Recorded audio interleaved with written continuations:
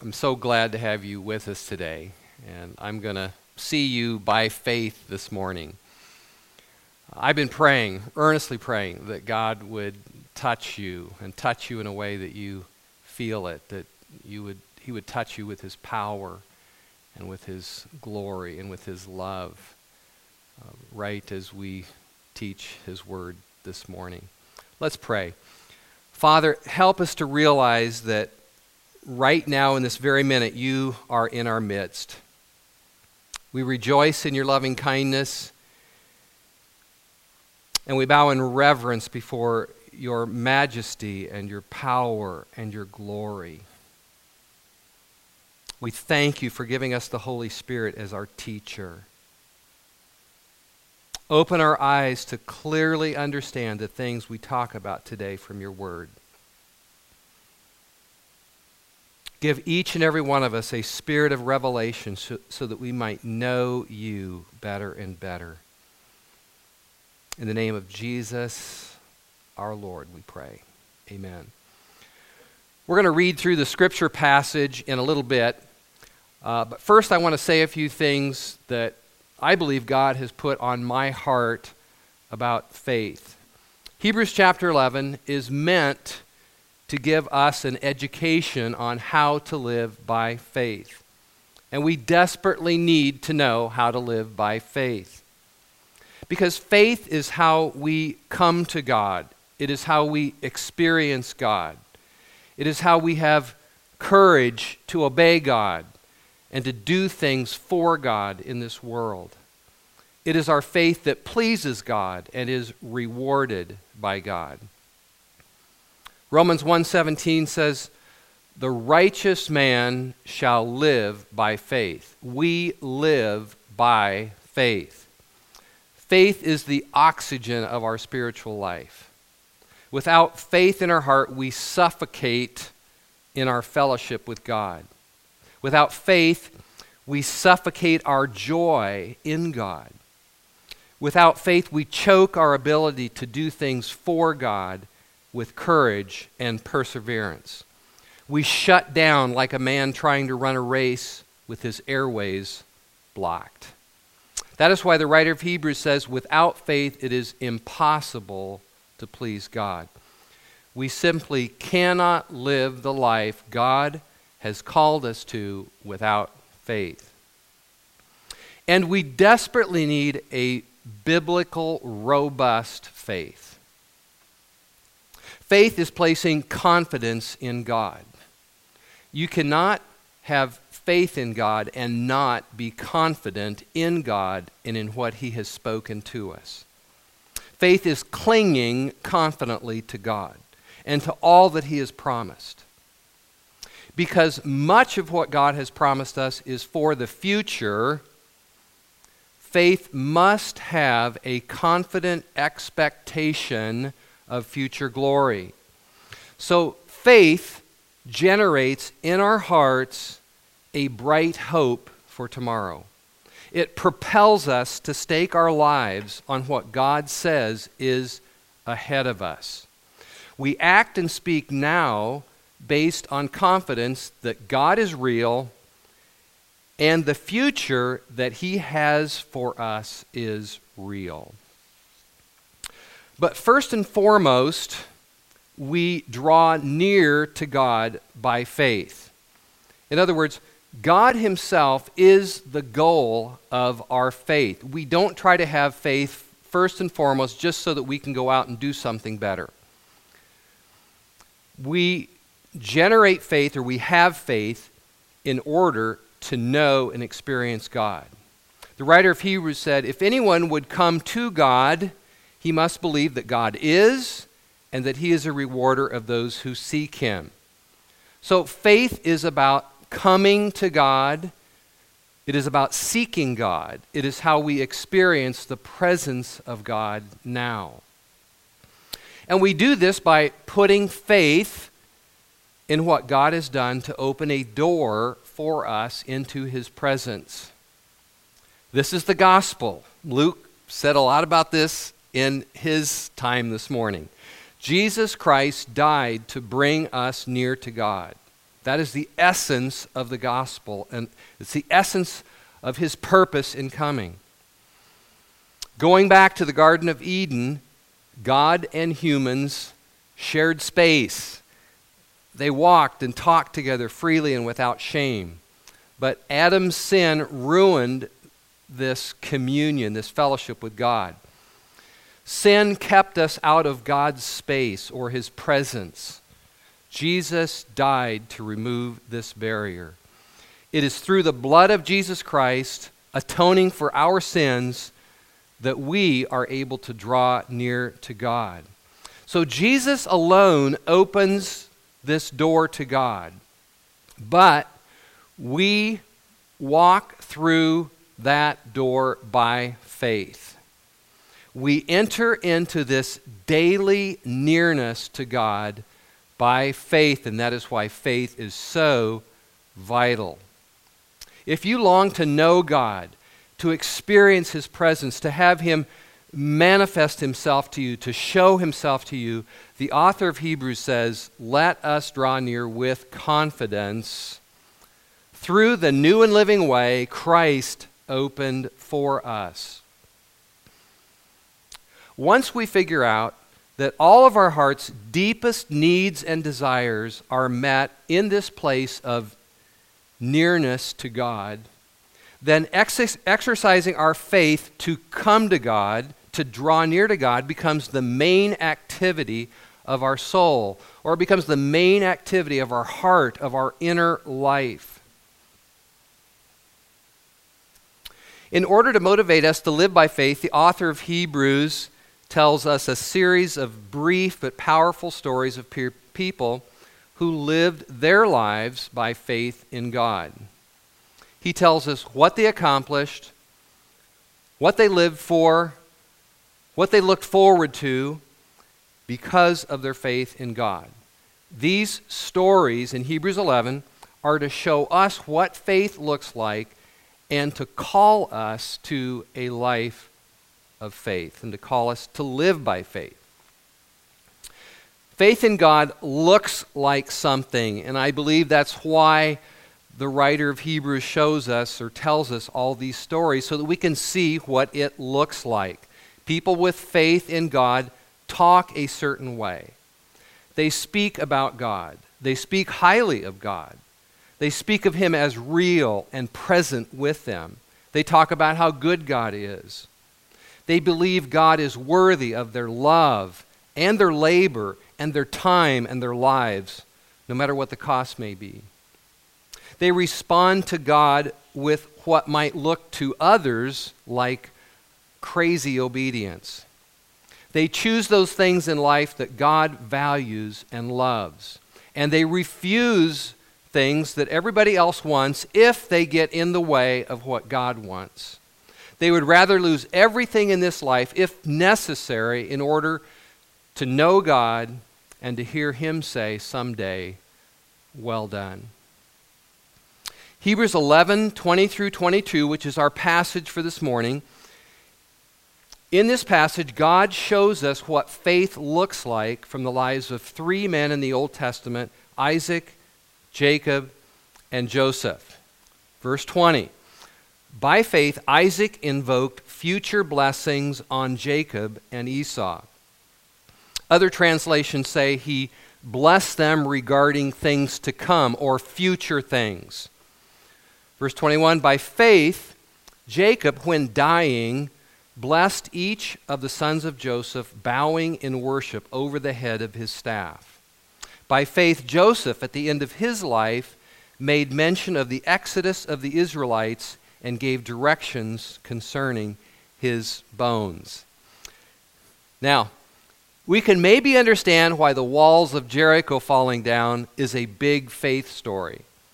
But why is Isaac and Jacob blessing their sons and grandsons? Why is Joseph talking about his bones? Why is that worth talking about? What does that show us about the life of faith? Well, four things. First, these spoken blessings were an act of faith.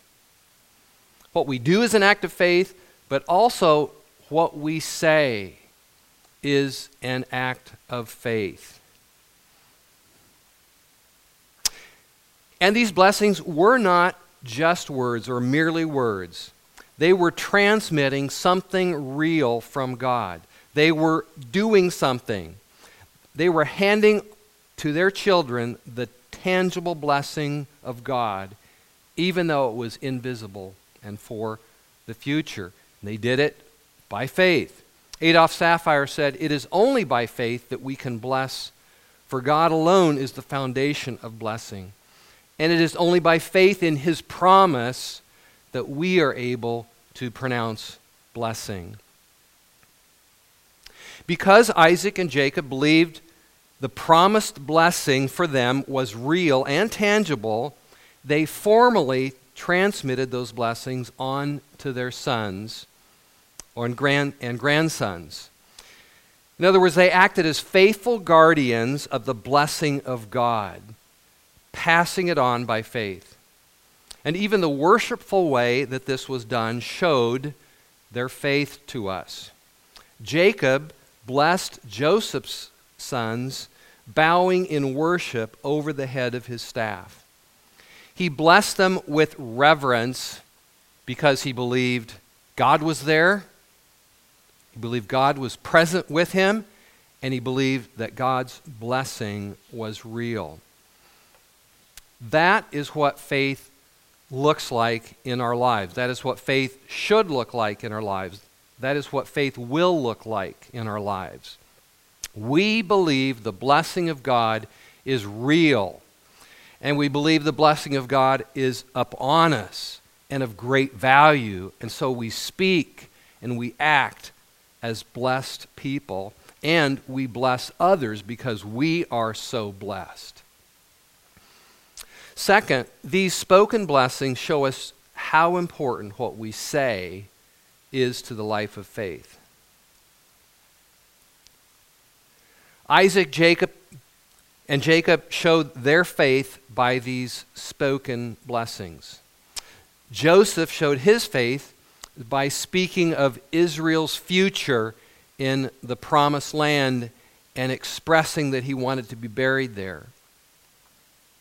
You show your faith in the things that you speak. How we talk manifests our faith or our unbelief. Jesus said, "Out of the abundance of the heart, the mouth speaks." Blessing others with our words is one way we show faith.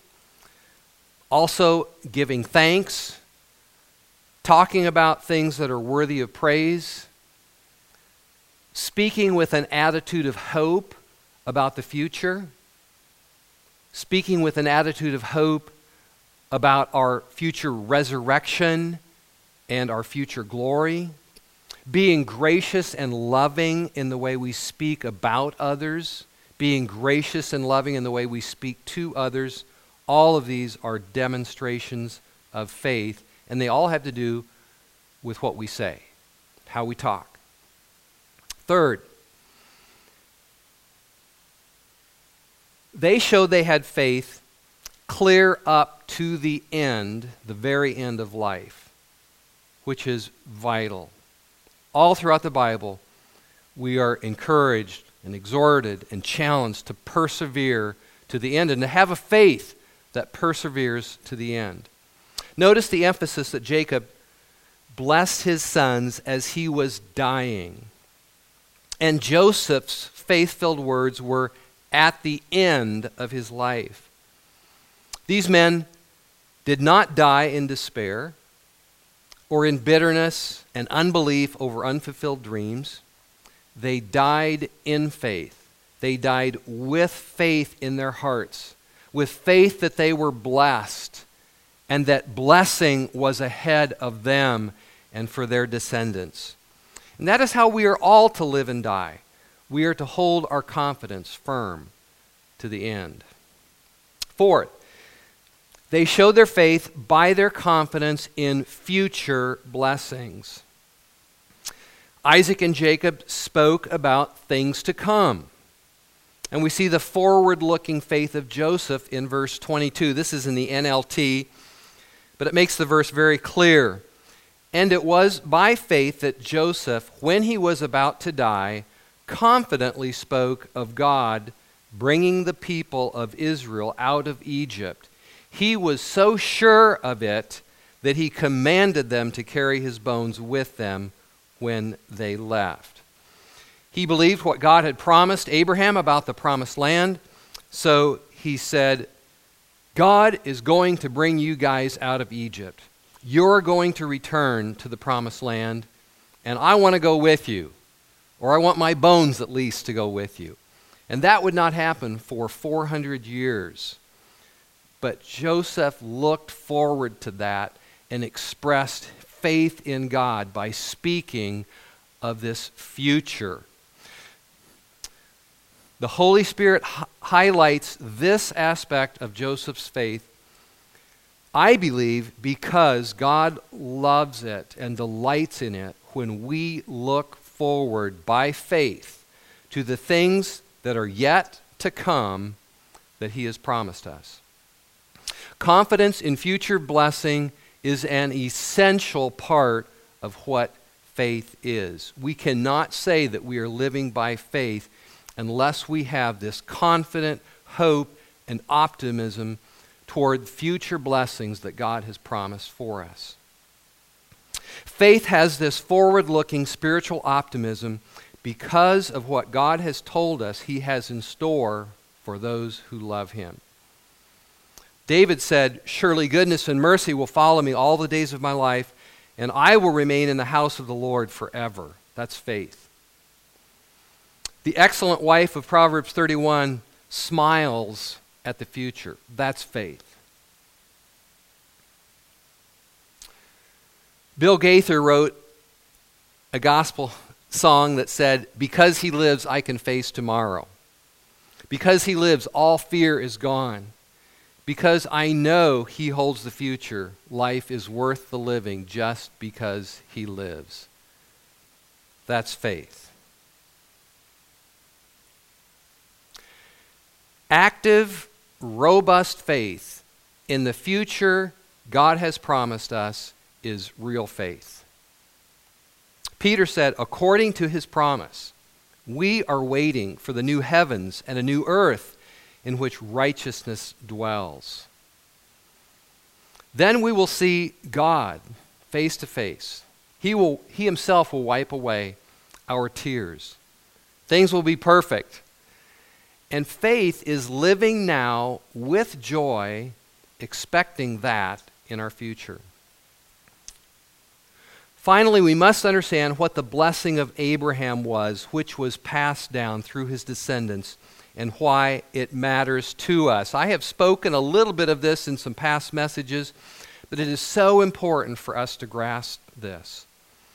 To us, or to many of us, I'll say, blessing is often a very nebulous concept that means something very abstract or fuzzy.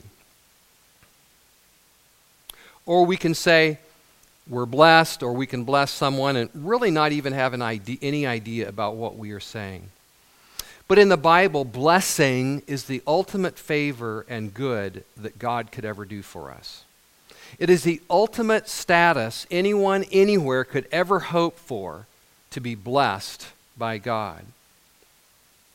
And we must remember that without the blessing of God, prior to the blessing of God, all of humanity were under the judgment and wrath of God after the repeated rebellion against God by all mankind from the Garden of Eden to the Tower of Babel. But God, in His great mercy and love, still had a plan to make people part of His family. And He started by choosing one man named Abraham, and He made him this promise: "Surely I will bless you, and through you all the nations of the earth will be blessed."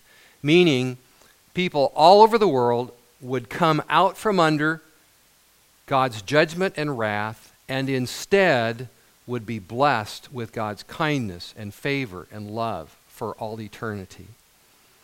And this blessing would flow to mankind through Abraham's seed or descendant according to the promise of God.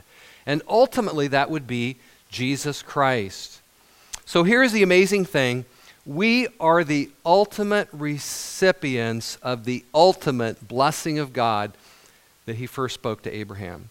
Galatians 3:14 says, he redeemed us in order that the blessing given to Abraham might come to the Gentiles through Christ Jesus.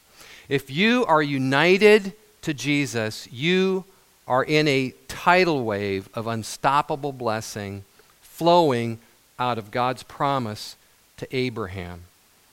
We will be abundantly and outrageously blessed forever.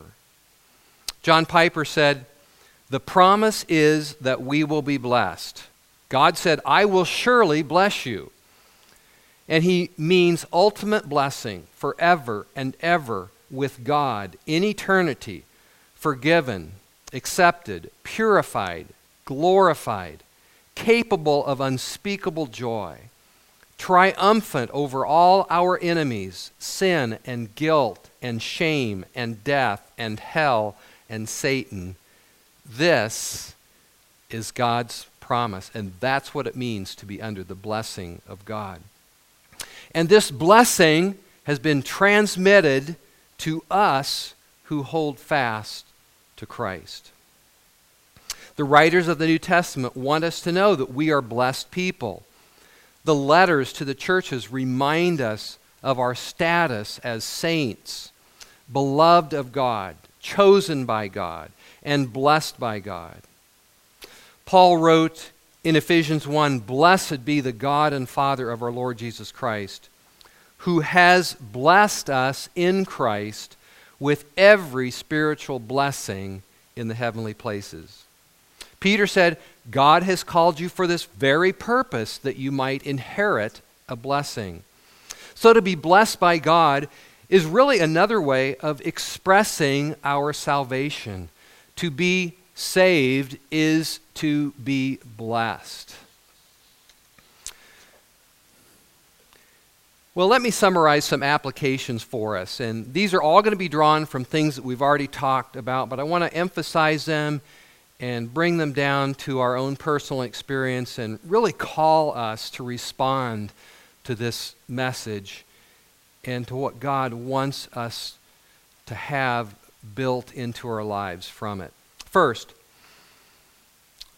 learn to encourage and nourish your own faith. We especially need to be able to do that now in this present time. There was a time in David's life that he and his men lost every possession they had, including their wives. His men spoke of stoning him. But the Bible says David encouraged himself in the Lord. He brought his heart back to a place of faith when he was deeply discouraged. And that's what we need to learn to do.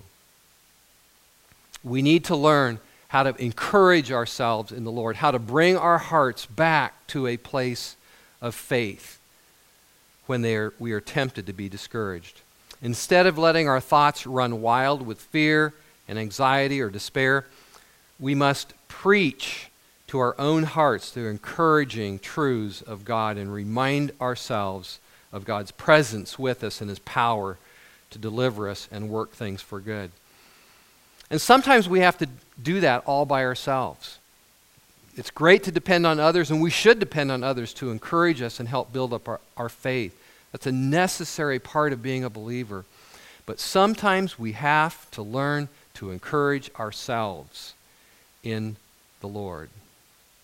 Second, we must believe that we are blessed and that the blessing of God is upon us. And we must believe that that has great value, or we must place great value on that. And the fruit of faith is that we will speak and act as blessed people. When we believe that God's blessing is real and tangible, that it is of great value to us, it really matters to us, we consider ourselves blessed, then we will speak and we will act and live as blessed people. We will carry that sense of blessing with us wherever we go and through whatever we say and do. Isaac and Jacob regarded the blessing of God as a real thing with real outcomes that was highly valuable. Passing on the blessing of God was better than passing on $1 million to their children and grandchildren. It was what really mattered to them. And for us to speak of this blessing as something real and valuable is an act of faith. And it pleases God when we consider ourselves blessed and we talk like blessed people. It gives Him pleasure. Or we could say it makes God happy when He sees that. When He sees this attitude in our heart, I believe God says, I like that. I delight in that. Third application. Something as seemingly small as a spoken word or phrase in faith pleases God and will be rewarded by God. Something as seemingly small as just something you say in faith pleases God. He will remember that and reward that. It seems to us that the blessings spoken by these men was a very small action, and yet God highly regarded it simply because faith was involved. God will remember the seemingly small things that you do or say if you do that with faith in God. Fourth, choose to hold fast your confidence all the way to the end of life, as these three men, which we talked about earlier. As you age, as you get older, as you move on to middle age and old age and approach your dying years, do not move toward despair or unbelief or bitterness over unfulfilled dreams. Choose to finish strong. Choose to grow in faith, to increase in faith as you grow old. Choose to die with faith and in faith. Tony Snow, a former White House press secretary, died of colon cancer in 2007.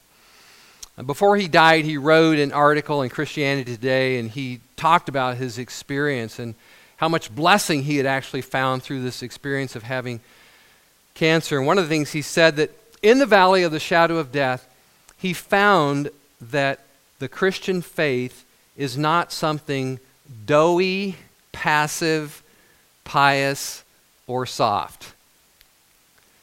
The Christian faith is not something doughy, passive, pious, or soft.